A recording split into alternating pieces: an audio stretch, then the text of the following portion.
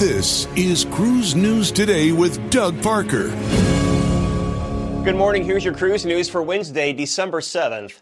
Hot on the heels of Princess Cruising upping their daily gratuity rates comes the news that NCL will be doing the same.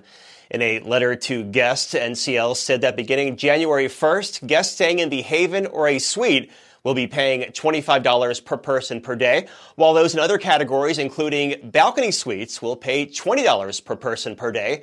Previously, the rates had been $20 for the Haven and $18 for club and balcony suites and $16 for the rest of the categories on the ship. That's an increase of at least 25% for most cruisers, and for those staying in the Haven, a little bit more.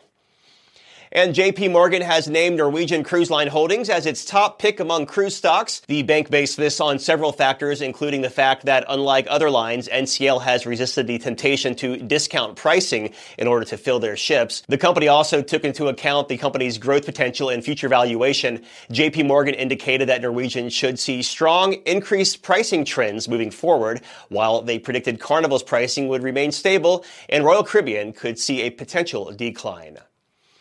And the Port of Nassau, Bahamas broke records this week by welcoming 6 ships simultaneously for 2 days in a row. On Monday, the port hosted Royal Caribbean's Wonder of the Seas and Harmony of the Seas, also Explorer of the Seas, Celebrity's Reflection, and Beyond, as well as Carnival Elation. And then yesterday, the port followed that up by welcoming Royal Caribbean's Independence, Enchantment, Mariner, and Liberty of the Seas, as well as Disney Wish and Carnival Liberty. Collectively, that brought the port a 2-day visitor count of over 40,000 arrivals.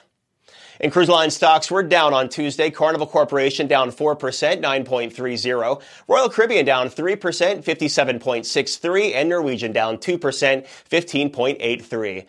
More industry coverage at cruiseradio.net. Have yourself a great Wednesday. I'm Doug Parker with Cruise News Today. Do you have a story or a tip to report? Let us know. Email tips at cruiseradio.net. Liberty's leave policy was tremendous.